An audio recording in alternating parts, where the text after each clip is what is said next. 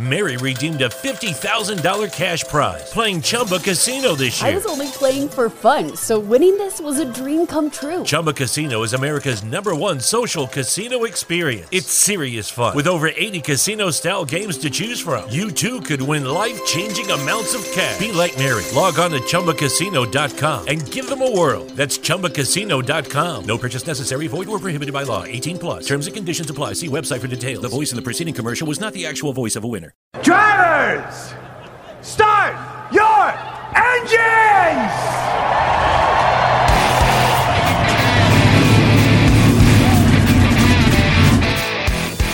Hit the pace car! What for? Because you hit every other damn thing out there, I want you to be perfect! When I'm driving, I got a guy on the radio who talks to me. You see him, but he talks to me. Well, I wanna be a race car driver. Pretty girls eating from my hand, yeah. Wanna live a life of fun and danger. No sweating working for the man, alright. Well, I wanna be a firefighter. Cool-headed when the heat is on, yeah. Save my baby from the burning building. Take her home and put the sleepless sun, alright. No, he didn't slam you, he didn't bump you, he didn't nudge you, he rubbed you. And rubbing, son, is racing. Hey, race fans, welcome to the Hoobazoo Radio Network and welcome to Drafting the Circuits. My name is Frank Santorowski. I'll be your host for the next hour as we go over everything racing. Joining me in the studio tonight, I've got Mr. Gray Warren, Mr. Seth Eggert, Mr. Richard Uden. How you guys doing? Terrific. Good. All right, we also have a special guest panelist joining us tonight because we're going to preview the NTT IndyCar Series Championship weekend. So I thought I'd bring in a great friend of the show, Christopher Hinchcliffe, author, philosopher, karate instructor, all-around good guy. Christopher, great to have you back in the show. How are you tonight? I'm great, thanks. Thank you very much for having me back. Oh, like I could tell, you're our favorite guest, or you never tell us no, one or the other. So, but it's always a pleasure to have you on the show, and looking forward to having some great conversation. Headlines of the week: another tragic story. Mike Stefanik, the guy who was the king of NASCAR modifieds for years, lost his life in a plane crash at the age of 61. That happened this week. Obviously, all of our thoughts are with Mike's family, his friends, folks he's worked with. Now, Seth, this guy, he's not your average modified guy. He was a beast on the track. You've got some stats. He was. He raced for 30 years from 1984, retired in 2014. He spanned the generational gap between Richie Evans and Jerry Cook to today's Justin Bonsignor and Ryan Preece, who's now running in the Cup Series. 74 wins, the most wins by a modified tour driver in the modern era of the tour, which is 1985 to the present. He is the only driver to win 2 championships in 2 different series in the same year. The K&N East Series, what was then Busch North, and the Modified Series. He did that in 1997 and 1998 before going on to the Truck Series in 99 to earn Rookie of the Year. He didn't stay in the Truck Series for very long. He didn't stay in the Xfinity Series for very long. But he cut his teeth in the Modified Series. He was essentially a gentleman racer, a very polite driver, both on and off the track, but he was fast. He won championships with, I believe, 6 different teams, and that is a total of 9 championships between the 2 series. Yeah, certainly this guy's a Hall of Famer. But he has been on the Hall of Fame nominee list for the past 5 years, and he actually just missed making the Hall of Fame this past year. Well, I'm sure before too long he'll be in there because obviously that's a Hall of Fame career. But again, our thoughts are with Mike's family, Mike's friends. Very sad when anything like that happens. So yes, it is terrible. And I tell you, Seth can back me up. It comes just days on the anniversary of Ted Christopher's one day before accident. How about that? Yeah, Ted Christopher, another modified standout, was also killed in a plane crash. And that was in 2017. There is a Remembering a Champion feature on Motorsports Tribune to Ted Christopher, and if you're listening to this, there is one coming soon on Mike Stefanik. Like I said, he was just a gentleman racer, a very nice guy. Unfortunately, one of the main things he's going to be remembered for is that post-race interview after the battle at the beach, the modified race at Daytona, in which he was dumped from the lead on the final lap by Steve Park.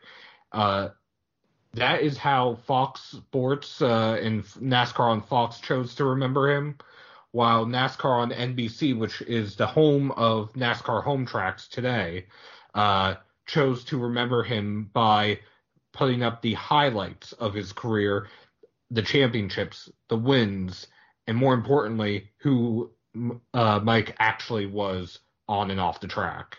Well, good for them. Good for them. So, all right. Well, moving on. The Cup Series was in action at Vegas, the first round of the playoffs. I still want to call it the chase every now and again. Martin Truex was the first guy to go ahead and punch his card to the next round.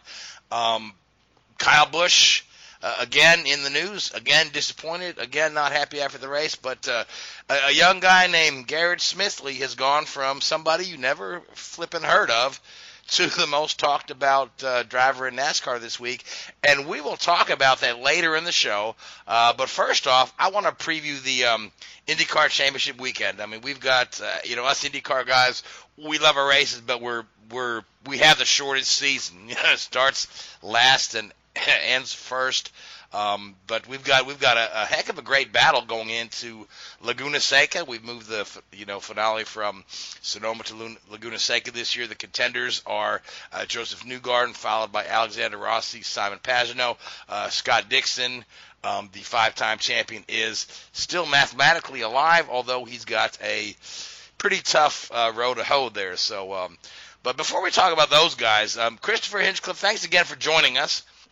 Yeah. I'd like to talk about your brother a little bit, your brother James, because when we get together, we don't talk about James very much for whatever reason, because we have conversations about everything else. But James has had a very interesting season, and a very interesting year on and off the track. So I just want to go ahead and kind of run down this little timeline of events that I prepared, and then once I get to the end there.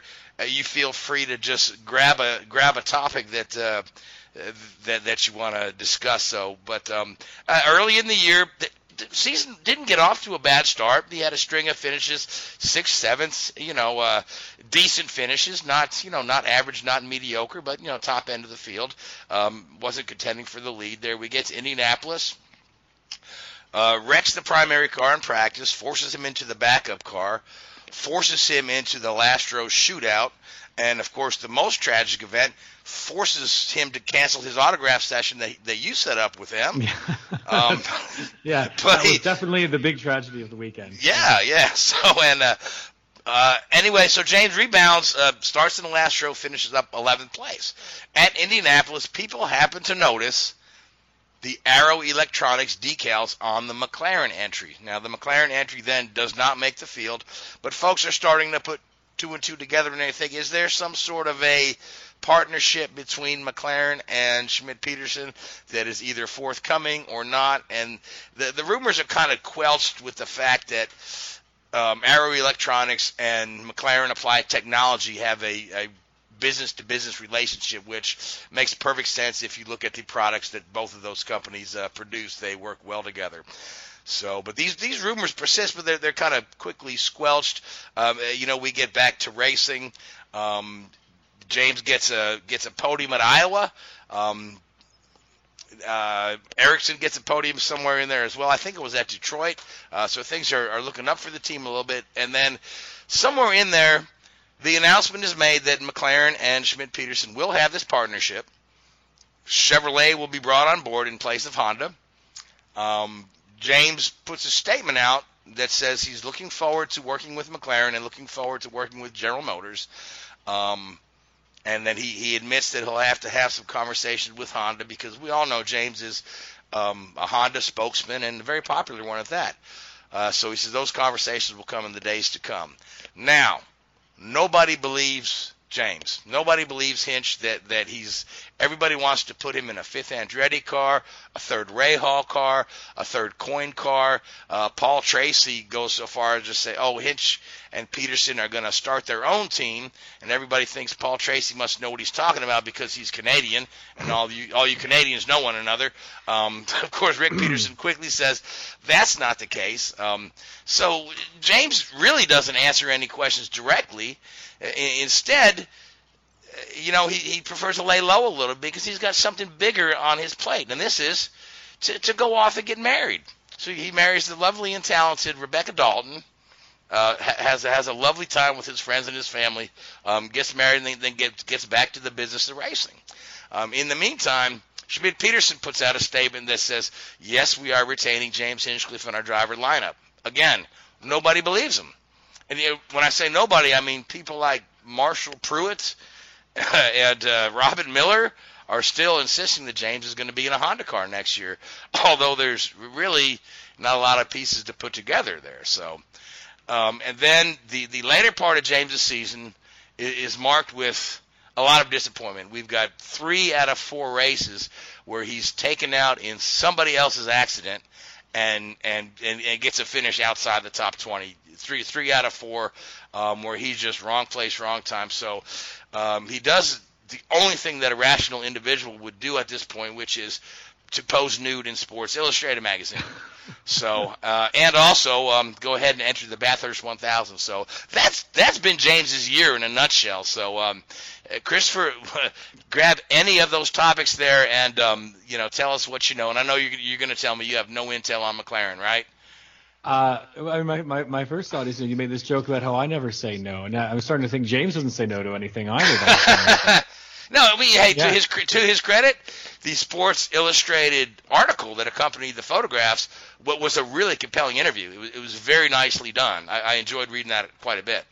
Yeah, I enjoyed it. I knew he was doing that.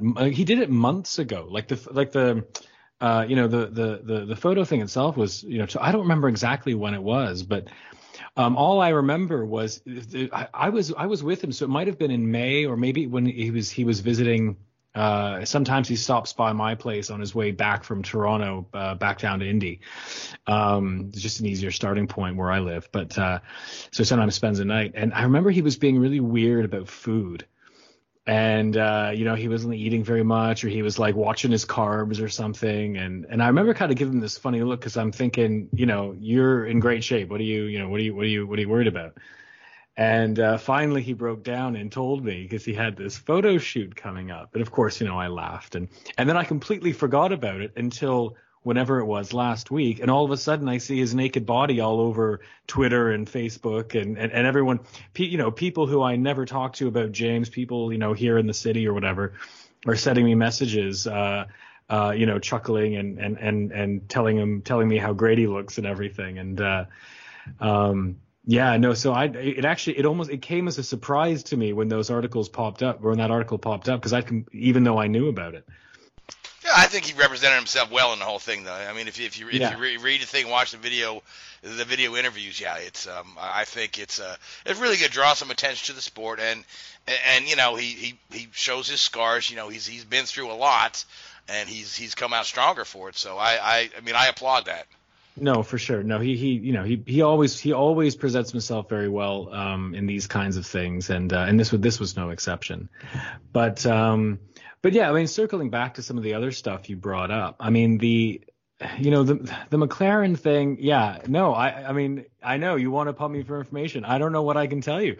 I know as much as anyone else does, because the way things work, on the one hand, it's like I don't even think James knew what was going on until it was basically happening. I think they were really playing their cards close to the chest on this one. Despite the the logos on Alonso's car at Indy, that could have meant anything or nothing. But despite all the rumblings, it got quiet. But then it was sort of nothing, and then it all just started happening all at once. Has he been taking Spanish lessons? No, I don't know. But it wouldn't surprise me if he would pick it up. The way he learned how to dance makes me think that he could just pick up anything. I didn't think he could dance either, so maybe he already speaks Spanish, and I don't know. But listen, it's when I heard the news, I was conflicted because I thought, okay, wow, that's kind of cool, right? This, having McLaren as part of your team, the resources they've got, fantastic training facilities and stuff that he'll have access to now. But at the same time, it was like, this is like he's going to be going into another rebuilding year. It's going to be like another first year with a new kind of team. Which he's sort of been doing the last 2-3 years, it feels like. So I was really hoping that by now he was going to be settling into a groove with an established team. So to have another shakeup, I don't know. I think it's going to be exciting. It's going to be challenging. It's going to be very, very interesting. The Honda thing is obviously, he's a professional about it.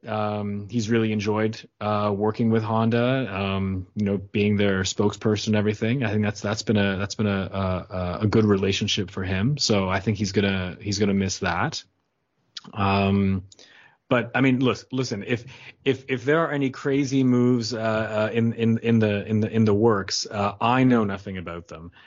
Mary redeemed a $50,000 cash prize playing Chumba Casino this year. I was only playing for fun, so winning this was a dream come true. Chumba Casino is America's #1 social casino experience. It's serious fun. With over 80 casino-style games to choose from, you too could win life-changing amounts of cash. Be like Mary. Log on to ChumbaCasino.com and give them a whirl. That's ChumbaCasino.com. No purchase necessary. Void where prohibited by law. 18+. Terms and conditions apply. See website for details. The voice in the preceding commercial was not the actual voice of a winner. Mary redeemed a $50,000 cash prize playing Chumba Casino this year. I was only playing for fun, so winning this was a dream come true. Chumba Casino is America's #1 social casino experience. It's serious fun. With over 80 casino-style games to choose from, you too could win life-changing amounts of cash. Be like Mary. Log on to ChumbaCasino.com and give them a whirl. That's ChumbaCasino.com. No purchase necessary. Void where prohibited by law. 18+. Terms and conditions apply. See website for details. The voice in the preceding commercial was not the actual voice of a winner. I don't know. This could be a very silly season for James. But as far as I know, everything he said publicly is just the way it is. Yeah, and that's I don't know why everybody wants to not believe him.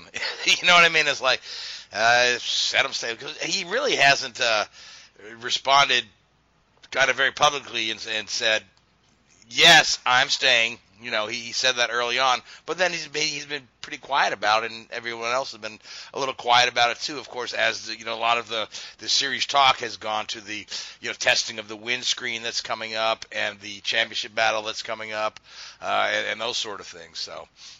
Yeah, look, anything can happen. I don't think anything's completely. There's nothing stopping some incredible deal changing everything. But as far as I know, it's and listen, because I've read all the same stuff, right? All the theories about what might happen, and from my perspective, and this is my entirely biased point of view, I think a lot of it comes from people like who feel the same way I do, that like James deserves to be on an established team, with that has its groove already, right? They've been watching him, especially this year. It's been such a frustrating year for him, to get knocked out, no fault of his own, and otherwise, three times good runs. Yeah. I think a lot of that conspiracy is driven from actually people rooting for him, right? In a way, right? They want to see him make that next move and move from a steady top 10 driver to a real contender. But like I said, that's just my biased view. That's just how I see everything when it comes to James. Yeah, well, there's a lot of people are connecting dots that maybe are there, maybe are not. Like Ray Hall Letterman has floated the idea that they're kind of close to a third car, and then of course everyone assumed, well, that funding for that third car is coming from Honda of Canada and Canada Petrol, and it's going to come with James Hinchcliffe. lately Ray Hall said, well, the possibilities gone from like 60-40 to 50-50 on that third Ray Hall car. And then, of course, Michael Andretti has announced he's going to expand his team to 5 full-time cars. Of course, the smart money puts Colton Herta there. But James has worked with Michael before and with a great degree of success. I mean, I want to say James won, 3 races his first year with Andretti when he was driving the GoDaddy car. He had a great year. I remember he had a fantastic drive at St. Pete that was reminiscent of some of the drives you see Rossi put on now, where he's just in the zone. So we'll just have to see what happens with James. And I didn't think you'd be giving us any intel. Well, here's the thing. James always jokes with me that he is the last person on the team to know anything. So that means that I am the last person. I will know likely after the rest of the world knows, because I'll be the last one to see it on Twitter. So if as I said, if James doesn't know, then I don't know, and he's at the end of the line for a lot of these decisions. Yeah, well, hopefully wherever James ends up, which it's to me as the observer, it appears to me he's going to be with Schmidt-Peterson and with McLaren and with Chevrolet. I don't see anything compelling that tells me that anything different is going to happen there. But again, it is a long off season. Yeah. So we'll just throw that out there. So, but let's talk about. Go on. Sorry. No, you go ahead. No, I was going to say, and they don't call it the silly season for nothing, right? So, well, speaking of Arrow, Schmidt-Peterson, McLaren, or some people like to call, how do they say it's? They like to call it spam now. Schmidt-Peterson, Arrow, McLaren. I think they didn't do that, right? No, they did. No, I think the true name is what is it? It's Arrow McLaren Racing with Schmidt-Peterson, or so they made it like a really long. It'll take 2 lines on the top of the letterhead on the station. Yeah. So, but let's talk about the teammate, Marcus Ericsson, who's had a decent rookie campaign. I don't know, you know Marcus pretty well. You've got to hang out with him and know him. It looks like he may be the odd man out with this whole thing, but there's some other rides available, and I know it didn't help his cause that Alfa Romeo pulled the "Hey, you still work for us" card, and they forced him to miss a race here, fly over to sit on the sideline and watch Kimi Räikkönen race. So, any idea what Marcus is working on for next year, or is he trying to retain that ride at Arrow? I mean, I think he'd love to stay. I honestly think it's still up in the air. I'm not sure anything's been decided on that. Again, a lot of it's going to come down to how the new team dynamics work and what everyone wants now. Because he was only he was on his contract was 1 year, right? So he wasn't committed for a second year already. So, but I think if he has a chance to stay, he'd love to stay. I think, speaking with Marcus, and I talked to him, I think in June, it was early June, he seems to really enjoy this series, which, and we've heard this from a number of guys that have come over from Formula One, how just the dynamic and the politics are so much different that it's enjoyable. And then the fact that the cars are so evenly matched, you've got 20 out of those 24 guys entering the race have a legitimate shot at possibly winning. So it's a great situation to be in. So I hope Marcus finds something, because I like the guy. He's had a pretty good rookie campaign. Like I say, put up a podium. Yeah, no, and he's been a great teammate too, right? I mean, whether he stays where he is or goes to another team. I mean, any team that gets him, I think, is going to find he's a really valuable addition. He's because not all drivers, even if they're great drivers, are great sort of team members, right? It's about communication. It's about being able to read the car and give feedback to engineers, talk with your teammates and stuff. And he gets that, right? And I think I think James has really enjoyed having him as a teammate in that regard. So I think wherever he ends up, if he stays in IndyCar, is going to be he's going to be very welcome, a welcome addition. Yeah, and this year's rookie crop has been phenomenal. When you look at Rosenqvist nearly won a race. Colton Herta did win a race. Santino Ferrucci has been really surprising on the ovals. Here's a guy that's coming in with not a lot of oval experience, really surprisingly quick, surprisingly brave, and surprisingly lucky, where he's driven through a couple of incidents here. People keep bringing up the stuff from Formula 2, which I'm sure he regrets. All that, and I think some of that was blown out of proportion, but everything I've seen from this young man tells me that he's come in to IndyCar with the right attitude and the right work ethic, and so it looks like the Rookie of the Year is going to come down between him and Felix. I think whoever finishes higher at Laguna. Yeah, well, I mean, like so many other things in this series, it does. It's going to come down to this last race, right? I mean, if I were to pick a favorite, I think I might have a slight preference for Felix. But Ferrucci's he's done he has had, as you say, he's had some impressive demonstrations of driving, but how much of that comes down to luck is anyone's guess, I suppose. But I mean, and what was he's got a stat, doesn't he? And up to the last race, he'd driven more laps or something. Was he he completed the most laps of anybody in the series. Yeah. So he's running at the finish in nearly all the races. I think he had one DNF the whole year. Yeah. So which is a pretty amazing stat too, which means the kid keeps the car clean. Despite getting really close to incidents. Again, like I say, some of that was pure luck. And some of that is just skill and good driving. So, but I think he's got a good future with the series. People are wanting to put him in a Penske car already. But I'm like, really? Yeah. Oh yeah, you know how IndyCar fans are. We want to whoever we like. Oh, they need to be in a Penske car. I'm like, well, Roger likes a little more seasoning on his guys there, but it wouldn't surprise me if the kid drives at the level he is now for 3, maybe 4 more years. Wins some races. Roger takes a look at him. I think Roger's pretty happy with the guys he has now. So, and speaking of the guys Roger has now, we've got Roger has 2 of his 3 drivers in contention for the championship. Joseph Newgarden has the easiest road to the title, being the points leader.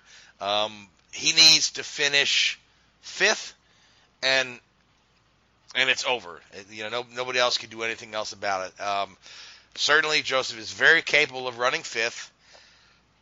We've seen Joseph be impatient at times, but I think he's going to come into this race with a good mindset of I don't need to go out and win the thing.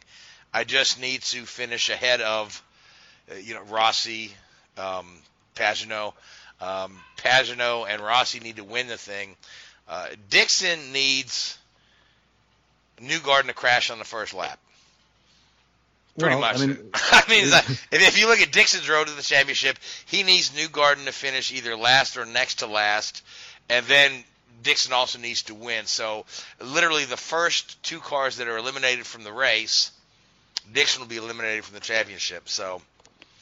Well, listen, I mean, we've seen Newgarden spin out on the last corner of the last lap and lose a half a dozen spots. We've seen Dixon crash, fix his car, come back on, 2 laps down and come back to podium. So, anything could happen, but plus when you've got guys like Rossi and Newgarden and Pagenaud, right? I mean, if they all qualify up front, right? And, say Dixon qualifies in the middle, it wouldn't be crazy to see the 3 of them take each other out early on, just through sheer aggression. That's definitely a possibility if you look at what happened at Pocono and Portland. Yeah, we got guys being very aggressive on lap 1. Right. Yeah. Especially Ryan Hunter-Reay is anywhere there in the mix to or Takuma to trigger it. So, but let's talk. Like I said, Newgarden's got the easiest road to it. He just needs to be professional, be calm, do what he does, run a good race, and this title is his. The other 2 contenders, being Rossi and Pagenaud, pretty much need to win the race and have Newgarden maybe run into a little trouble, maybe have a slow pit stop. They keep him out of the top 5, right? Maybe a little contact, maybe a little off-track excursion. I don't know. I hate to wish ill on anybody, but or maybe can't find the setup. But Pagenaud and Rossi are both guys that are very capable of dominating a weekend. And we've seen both of them do that on a couple of occasions. So Joseph can't be too comfortable there. And I know you're fairly friendly with Rossi. What's Rossi's mindset going into this thing? Rossi is, he is just one of the hungriest guys, right? And in a field of very hungry guys. Rossi strikes me as the one who, of the ones that I've, met personally and whatever, he's just, the guy thinks of winning like 24/7, right? That's all he thinks about. And I think going into this race, because he knows, right?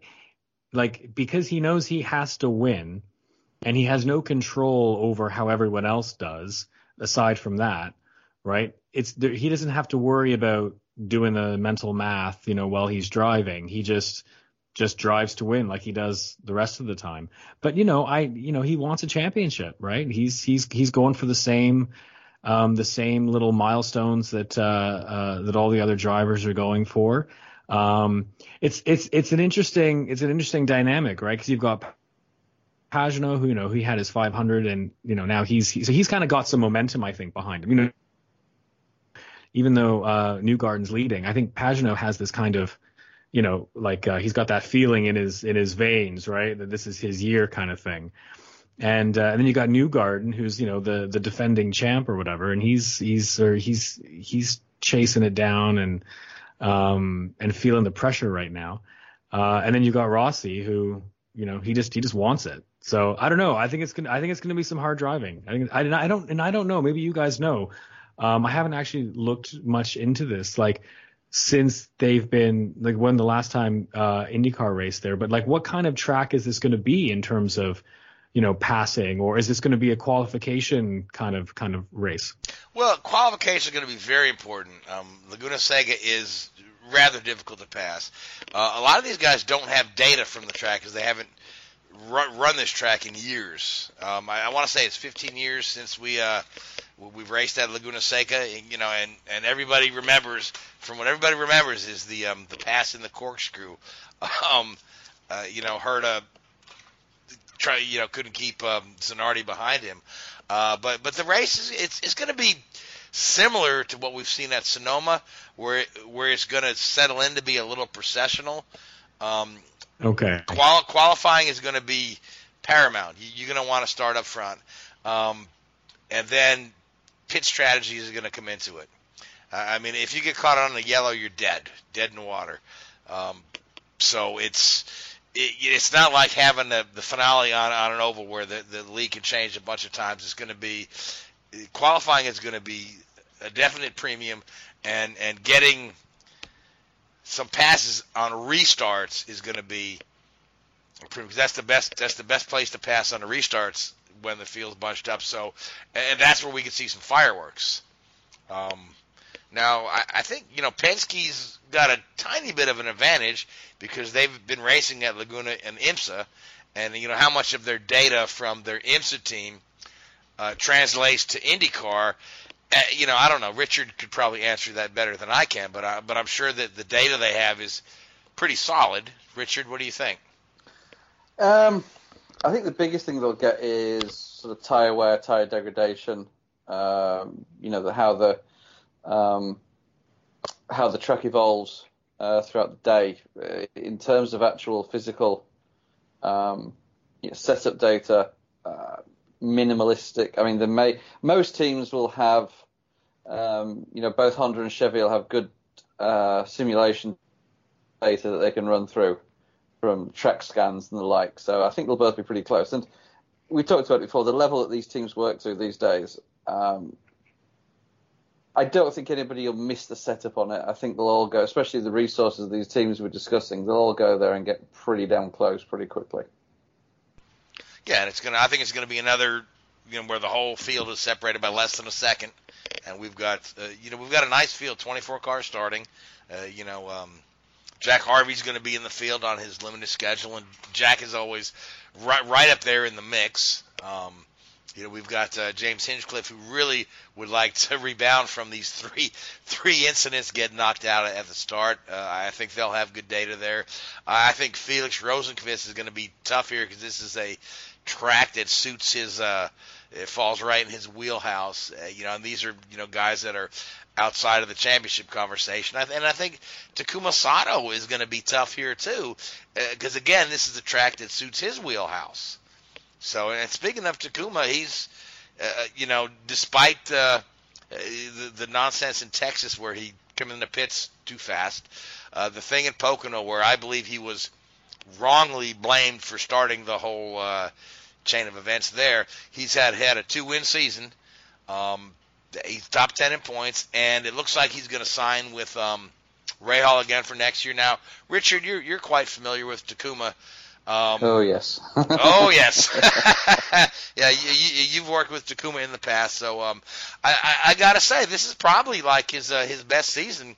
The guy just kind of gets better with age. There's still the mistakes here and there, but yeah, I think he was. I think the whole thing that went around Pocono was very unjustified, and I think we've discussed that at length. And he was pretty badly treated there by the press, I think, especially the announcers in the box. They went on him pretty harsh. But no, I mean, the guy's a quality driver, and you give him a quality car and a good setup, and he's going to get the job done. And you just, it's never going to happen. But if he was in a Penske, he'd be up there with the other guys. He'd certainly be challenging. I have no doubt. No, he's good. He's really good, and he's great with the team. He's great with the fans. He's great with the sponsors. He fits in really, really well. Yeah, and I think it's just justified. He's going to get a third season with Rahal. That's I think they're all set except for crossing the T's and dotting the I's on the contract. He's ready to go. So the last guy I want to talk about who had a up and down season is Will Power, and here's a guy that could possibly play spoiler in his championship because he can go out and win this race and keep those other guys from winning it. And Will has had a couple of really good performances just lately. He had a slump in the middle of the season, from the beginning of the season. But here's a guy who could go ahead and take the win, which would deny essentially Rossi, Pagenaud, or Dixon, and help Newgarden or help Pagenaud. So I think, Will, you're going to have to keep an eye on this race because, again, here's a guy that this style track suits his wheelhouse. And then the other thing with Rossi is he's on a 4-car team. If he can keep his teammates in between him and Newgarden, he can win this thing. The problem is half of his team is not very strong. Marco has pretty much held down the back of the field all season long. I almost feel like he's lost the will to race. Much as I like Marco as a guy and a driver, he's been miserable this year. Veach has been struggling. Hunter-Reay's been good at times. Hunter-Reay's another guy that can go out and win this race. So it's going to be really interesting to watch. So, but I do want to save some time in the show to get into some of the other topics. So let's go around the table and pick winner for the race and a winner for the championship. And Christopher, since you're our guest, I'll start with you. All right. Well, I'm gonna pick Rossi. I'm going Rossi for both. Right. I think he's gonna win, and I think there's a good enough chance that something's going to happen and Joseph's going to finish sixth or worse. So that's my slightly maybe some wishful thinking there. I don't know. I just think that's what I want to see. All right. So Gray, what do you think? Rossi's going to be on a tear, but I tell you, that team has been just a little bit too inconsistent this year. When you look back at last year, I think the Penske organization, as strong as they are, and Joseph wanting to reclaim that crown. I think he'll win the championship. I think he'll keep it close and do what he has to do to win the championship. Far as winning the race, that's going to be I really don't have a clue on that, but I'm gonna go with another Penske car. I'm gonna say Pagenaud. All right, and Seth? Well, I'm going to say Newgarden for the championship.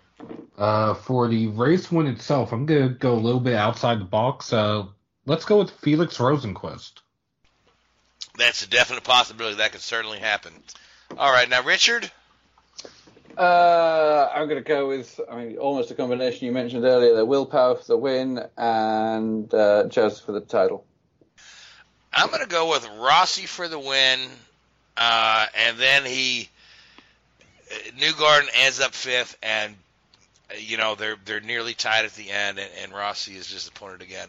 Although I from a personal point of view, I would really love to see Rossi win this thing because I'm a big fan of Rossi.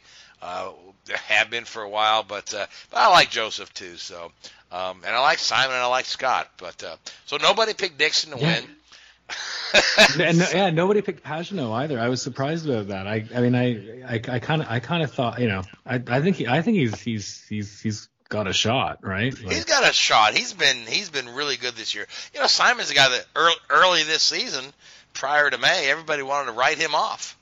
Everybody was saying, "Oh yeah, well, Rossi's going to come to Penske, and Pagenaud's going to get booted out." Well, none of that came to fruition, and all Pagenaud did was win every race in the month of May, which Roger tends to really like that. So, and Rossi's been strong, or Pagenaud's been strong all year, so he can certainly win it. It's going to be fun to watch, and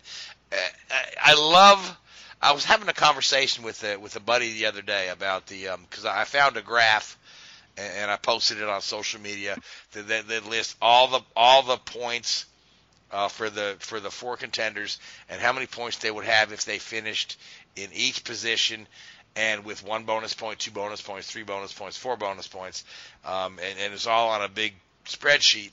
And then somebody had to make the comment that said, "Oh, yeah, well, so we'll just have to hear the announcers all through the race. Oh, the points as they run, it looks like this. If the race ended right now, it would look like this." And then I thought to myself, I said, that's what I miss about the NASCAR playoff format, that finale. You don't have that. It's just whoever finishes top, first out of the 4 guys left wins. I love that. The math on the fly where we're saying, oh, the race ended now. So I'm really looking forward to this race weekend. And great discussion, guys. But let's talk about the NASCAR race over in Vegas rather. So Kyle Busch hits the wall early, right? Loses a couple laps. Drives like a madman, gets his laps back, gets a couple lucky dogs. Then he comes up behind Garrett Smithley, who, again, like I said, before this week, is a guy you never heard of.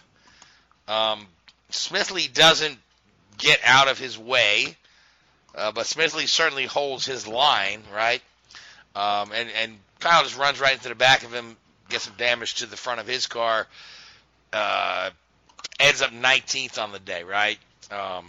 Kyle is very ungracious in his interviews at the end there. He tells the reporters, "I'm only here to be interviewed so I don't get fined." Typical Kyle Busch stuff. Love him or hate him. This is typical Kyle Busch. And it proceeds to say, you got guys out here who never won a late model race out here on the track. This is supposed to be the upper echelon of motorsports. What are these guys even doing here? Smithley takes to social media to defend himself. A little Twitter war back and forth, and he's like, well, the other guy, Seth, who was the other guy involved? Joey Gase was involved. Joey Gase says, "Oh, I'll switch cars with you any day of the week," and then Smithley says, "Oh, you just don't know what us guys in the back go through." Well, to be fair about Garrett Smithley, in an underfunded truck earlier this year, he was outrunning all three. Well, I shouldn't say all three. He was outrunning the two full-time Kyle Busch Motorsports drivers, Todd Gilliland and Harrison Burton. Again, that was an underfunded truck, and he was running well until he got caught up in an accident late in that race. Okay, but Seth, let me throw this out, okay? Kyle Busch comment was, this is the upper echelon of NASCAR racing, right? This is the Cup level series, okay? Well, let me just say this, and then you can be pissed off at me, like everybody is pissed off at Kyle Busch, because oddly enough, Garrett Smithley pissed off Kyle Busch, and suddenly Smithley is the NASCAR's most popular driver. Everybody is defending him. But to Kyle's point, okay, yeah, this guy hasn't won a race since his, Bandolero days or his Legends days, right? But yet he's out here, okay? And these guys want to prove they belong, right? So, okay, and there's other guys out there in the top level that haven't won in junior levels, but they've progressed through and race. But when I look at the scoring, right? So the Smithley is 12 laps down, right? He didn't have a bad pit stop. He didn't spin. He didn't hit the wall. His car is just that much slower than the rest of the field. So to Kyle's point, okay, yeah, what is this guy doing out here? He shouldn't, he runs into the back of the guy, but then again, 12 laps down, that's slow. The guy's a rolling roadblock. So Seth defend Garrett Smithley. Well, first off, he's making minimum speed. If he was going so slow that it was an issue, NASCAR would not let him continue on the track. That's the first case there. Second, for Garrett Smithley, like you said, there are drivers. One that comes to mind immediately that has not won in NASCAR is Daniel Hemrick, who, it was announced earlier this week, will not be returning to Richard Childress Racing next year. So there are other drivers. Matt Tifft also comes to mind, and Matt Tifft was several laps down. Yet you don't hear Kyle talking about drivers like that. You only hear him talking about the ones in the underfunded rides. That being said, Garrett, Joey Gase, they're running on shoestring budgets week in, week out, whether it's the Cup Series, whether it's the Xfinity Series, whether it's the Truck Series. They haven't had a break or been able to make enough money to be able to take a chance on themselves like Ryan Preece has, like Matt DiBenedetto has, like other drivers have. So, in their defense, they are trying their best. And one other thing I do want to mention very clearly. Yes, Kyle Busch was mad that Garrett Smithley did not go high like he was told Garrett Smithley was going to by his spotter. Garrett Smithley's spotter was never spoken to by Kyle Busch's spotter. Kyle Busch's spotter spoke to Garrett's teammate, J.J. Yeley. So how is Smithley supposed to go high to let Kyle by if he's never even told because the spotter spoke to the wrong spotter? Well, there you go. So, Seth, I appreciate your passion on this issue. I really do. Gray, what are your thoughts on this? You've been in this business longer than any of us. Well, Kyle Busch is Kyle Busch, and I mean, he's I've worked with him before. He's going to give you 110% when he's behind that car, and he's disappointed when he doesn't win. He gets fired up and gets mad because he's doing it. And I tell you,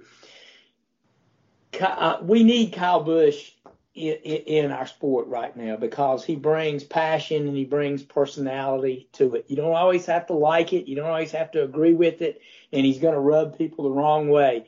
But he is an individual in a sport right now that sorely needs individuals like that. Whether he wears the black hat or what, he's good for the sport, 100%. And, he was upset. I mean, he'd come back from 2 laps down and fought to get back on the lead lap and was trying to get, make chicken salad out of chicken, what. But he he put on a show. He was fun to watch. When he did try to get back his lap, and so yeah, I understand he's upset. I'm not going to put the blame on the other guy for doing it. I mean, he was just riding along and staying in the middle. And some guys will tell you that's the best way to do it. Sometimes just stay where you're at and let the faster cars pick their way around you, rather than try to go high or go low.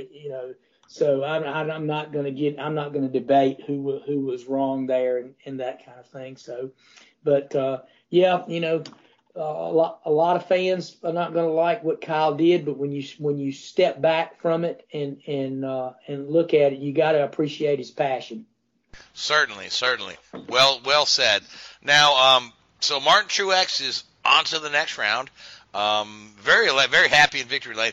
Joey Logano had a heck of a race too. It seemed like the daytime to nighttime transition at Vegas, which they haven't done before, kind of the setup of his car was not quite the same. He also got damage. Right. Okay. He was but he had mentioned the transition in the weather though too, or the light to dark. So, which the transition may have been a factor, but like Kyle Busch, after he received the damage, his car just was not the same. There was also an Xfinity race and a truck race this weekend. The Xfinity race, very briefly, it was the last race of the regular season. Tyler Reddick, in a car that the fuel mileage was supposedly 60 laps, was able to stretch 70 laps and coast to victory ahead of Christopher Bell. Also attempting the same strategy. That car passed inspection? Yes. Outstanding. Good job. Also on that same strategy, Greg Gaulding earned the top 10 finish in a Bobby Dollar-owned car, another unfunded team. That is his fourth top 10 this season, fourth of his career. One car was disqualified from the Xfinity race, Ryan Sieg. He finished 14th. He is the last driver to make the playoffs because his points gap over Gaulding was over 100 points. So that cushion was big enough that he was able to move on despite the disqualification. All right, good stuff. And in the Truck Series, Austin Hill won. It was an elimination race. Eliminated from the playoffs are Grant Enfinger and Johnny Sauter after they were two of 15 trucks that had some sort of engine or fuel pump issue throughout the race. Now, the trucks are using a common engine block this year, correct? Of the 15 trucks that had engine or fuel pump issues, 14 of them were using the NT1 Ilmore spec engine. Okay, so somebody at Ilmore needs to do a little more homework because you've got guys losing spots in the playoffs due to things beyond their control. Correct? Am I correct? Yes and no. The only reason why I'm saying no, the three of the drivers who had engine failures, Johnny Sauter, Matt Craft, and Grant Enfinger, they're all out of Thor Sport Racing. Since the Truck Series went to this spec engine last year, Thor Sport Racing has had the most engine failures. Most of the time it's happened in practice or in qualifying, but they've had the most engine failures, and talk in the garage is that they're doing something in-house to the spec engines. That would, if it's all coming from the same team, that would theory would hold water, yeah. I got you. That doesn't explain everybody else, but everybody else that had an issue, it was one truck from this team, one truck from that team, one truck from this team. So it was more randomized outside of that one team. All right, so we're off to Richmond next? Correct. And all three series at Richmond, or just Cup and Xfinity. All right, so Friday, Saturday. Yes. Excuse me. So who do we like for Richmond? I would have to go with Brad Keselowski after his performance earlier this year. But if we're looking at who's been hot recently, it would be one of the Gibbs cars, you would think. That being said, the way the playoffs started, you had Eric Jones with a stuck throttle in second gear. You had Kyle Busch making a mistake bouncing off the wall on like lap 3 or 4. You had Denny Hamlin just fade. So if you're looking at based on the start of the playoffs, I'd say either Truex, Harvick, Keselowski, or maybe even Chase Elliott. Seth, you get to pick one. I know.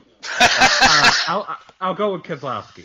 All right, Christopher, do you care to pick a NASCAR driver? I know you don't watch it a lot. I honestly, I'm out of my wheelhouse on this one. I was not paying attention for most of the second half of the year. So okay, so I honestly, I got no insight on this one. I thought you were going to say the conversation we just had. No. Oh no, I was listening intently to the conversation. I was fascinated. You were filling me in on everything that I hadn't noticed. Yeah. All right, so we're gonna pick Kyle Busch for you, and then that's a good pick. That's a good Thank pick. you. So you get Kyle Busch. Now, Gray, you probably wanted Kyle Busch. Now you need to pick somebody else. Well, I'm still think Kyle Busch is going to rebound and win the race because he's going to come in with a mission. But if you go back to the spring race there, Truex won it, and I believe that was his first short track win of his career. Was it not, Seth? It was. Yep. It was. The driver who now has that distinction not winning on a short track, Chase Elliott. Yeah, okay. I think Truex will be tough there, but if you remember, Joey Logano was really pressing him there at the end, and I think Logano's gonna have something to say about it too. But I'm gonna go with Hitch there and say Kyle Busch. He's going to rebound and come in Richmond with a vengeance. All right, and Richard? Kevin Harvick. Yeah, that's a good pick. Yeah, Harvick looks good. I'm going to go with Logano. I'm going to go with Joey Logano, just based on the fact that I'll go with Seth's logic that once the IndyCar season ends, the Penske cars come to life in NASCAR. So, even though the IndyCar series isn't quite over, let's. We've got a few minutes left to talk about Formula One. Richard, where are we going to Formula One this week? Singapore, the night race. the original night race. The original night race, yeah. So not a favorite track of some folks. I do enjoy watching it just because of the visuals, yeah. But you can get some good races there every now and again, depending on how it all stacks up. But it's a bit like Monaco in a way. Watching from going beyond the armchair fan, for want of a better word, to the enthusiast, just to see these guys and the cars driving on the limit around Singapore, it's pretty damn impressive, really. So they've added a third DRS I believe, to the track. So, again, to try and encourage passing and encourage overtaking there. And who knows if that'll work. But should be a good race. You're probably not going to see a Ferrari win. As we've seen in the last 2 weekends, this track probably doesn't suit their car as much as it would suit the Mercedes and the Red Bulls. And I personally, I think that Verstappen's going to be up there in the Red Bull. I think he could certainly be pushing the two Mercedes quite closely. Yeah, you kind of read my mind there. I was thinking this is a track that suits Red Bull well because they've always been more of a handling than a horsepower. So I think of the remaining races, I think they're going to be targeting Singapore and Mexico quite closely. Certainly so. All right, and the championship battle is Lewis. So I think that the backstory to all this is, of course, the dynamics we're seeing at Ferrari between Leclerc and Vettel. Obviously, Leclerc's got his 2 wins so far this season to Seb's 0, which is pretty telling. You could quite clearly say that Vettel should have won Canada, and you can also say that Charles should have won Bahrain and maybe even Azerbaijan as well. So, Charles had a pretty good run. And we talked about this before with Seb, he gets into these positions, and does he have the balls for the fight, basically? When he was at Red Bull and Ricciardo came in and upstaged him in that first season of the hybrid car, he jumped ship straight away to Ferrari. Obviously, next year seems to be pretty well set. Obviously, there still is a seat available at Red Bull next to Max. But if he's worried about, Danny Ricciardo and Charles Leclerc being teammates, then I can't imagine he's too enamored with the prospect of going to back to a Red Bull with Max Verstappen as a teammate. No, I can't see him wanting to do that at all. But Vettel is Vettel, and he's going to do what he wants to do. But my gosh, the amount of mistakes he's made this year is, and I don't know how many of them you can hang on him, and how many you can hang on the team, and how many you can hang on strategy. But it's just it's been a miserable year for Seb. But the problem, the way I look at it, rightly or wrongly, is these mistakes that you mention are born out of pressure. And it's a culmination. The reason a team like Ferrari makes mistakes, both strategically and mechanically, and the driver makes mistakes, is because they're under pressure to perform. And that's part. And at the end of the day, it's the driver that's got to go out there and do the business on the track. And he's made mistakes. Canada was a prime example. He made a mistake at Canada. Silverstone made a mistake there. Monza, make mistakes. They're all driver-induced errors, and it's because of the pressure. And then once the driver's backing up and not getting the results, then the team feel under pressure to push their limits and push the pit strategies and push their mechanical development. So I don't want to be too harsh on the guy, but for a 4-time world champion, he struggled, and I think you expect better from somebody of his caliber. Not to say he's done or finished within the sport by any stretch of the imagination, but you wonder if his career is going to go the way of somebody like Alonso. Talk the talk for many, many years after winning his titles, but never really execute them. Very, very similar career there. Come in as a young age, be very, very successful in their early 20s, and I think in fact, Vettel replaced Alonso as the youngest champion. I may be correct in saying that, I'm not sure. But you just look at it and it's almost sort of, you fear that it's going to stagnate, because there's no doubt he's a phenomenal driver and a huge talent. But, is he going to start jumping around like Alonso did and just always seem to jump into a worse position? I don't know. I don't know. What I do know is that we're just about out of time. So if you'd like to go ahead, Richard, and make a prediction for who's going to win Singapore, throw it out there. Are you sticking with Verstappen? I guess so. Yeah. You guess so? Okay. Yeah. Christopher, who do you like for Singapore? Because I know you watch a little more Formula One than you do NASCAR. Yeah, I'll have to say Hamilton then. Although I would note I'd like to see Vettel do his thing of getting the pole in all the odd numbered years, right? Because I would like to see that happen as well, because I think that's a neat little pattern. That is a neat little pattern. Gray, who you like for Singapore? Oh gosh, Hamilton. All right, Seth. Leclerc. Okay, so that leaves me with Valtteri. So I'll go with Valtteri Bottas.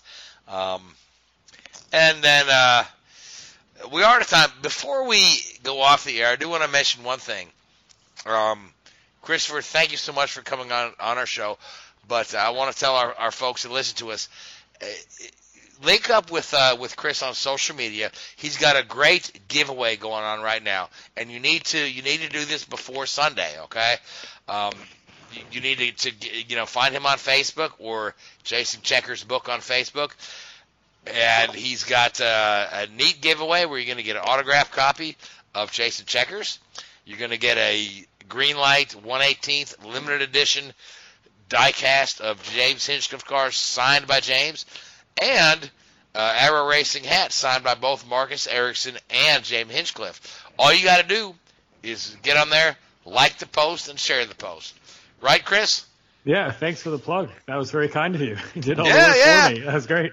Well, I mean, I came across it the other day, and I'll tell you what, the diecast is very nice because we own one.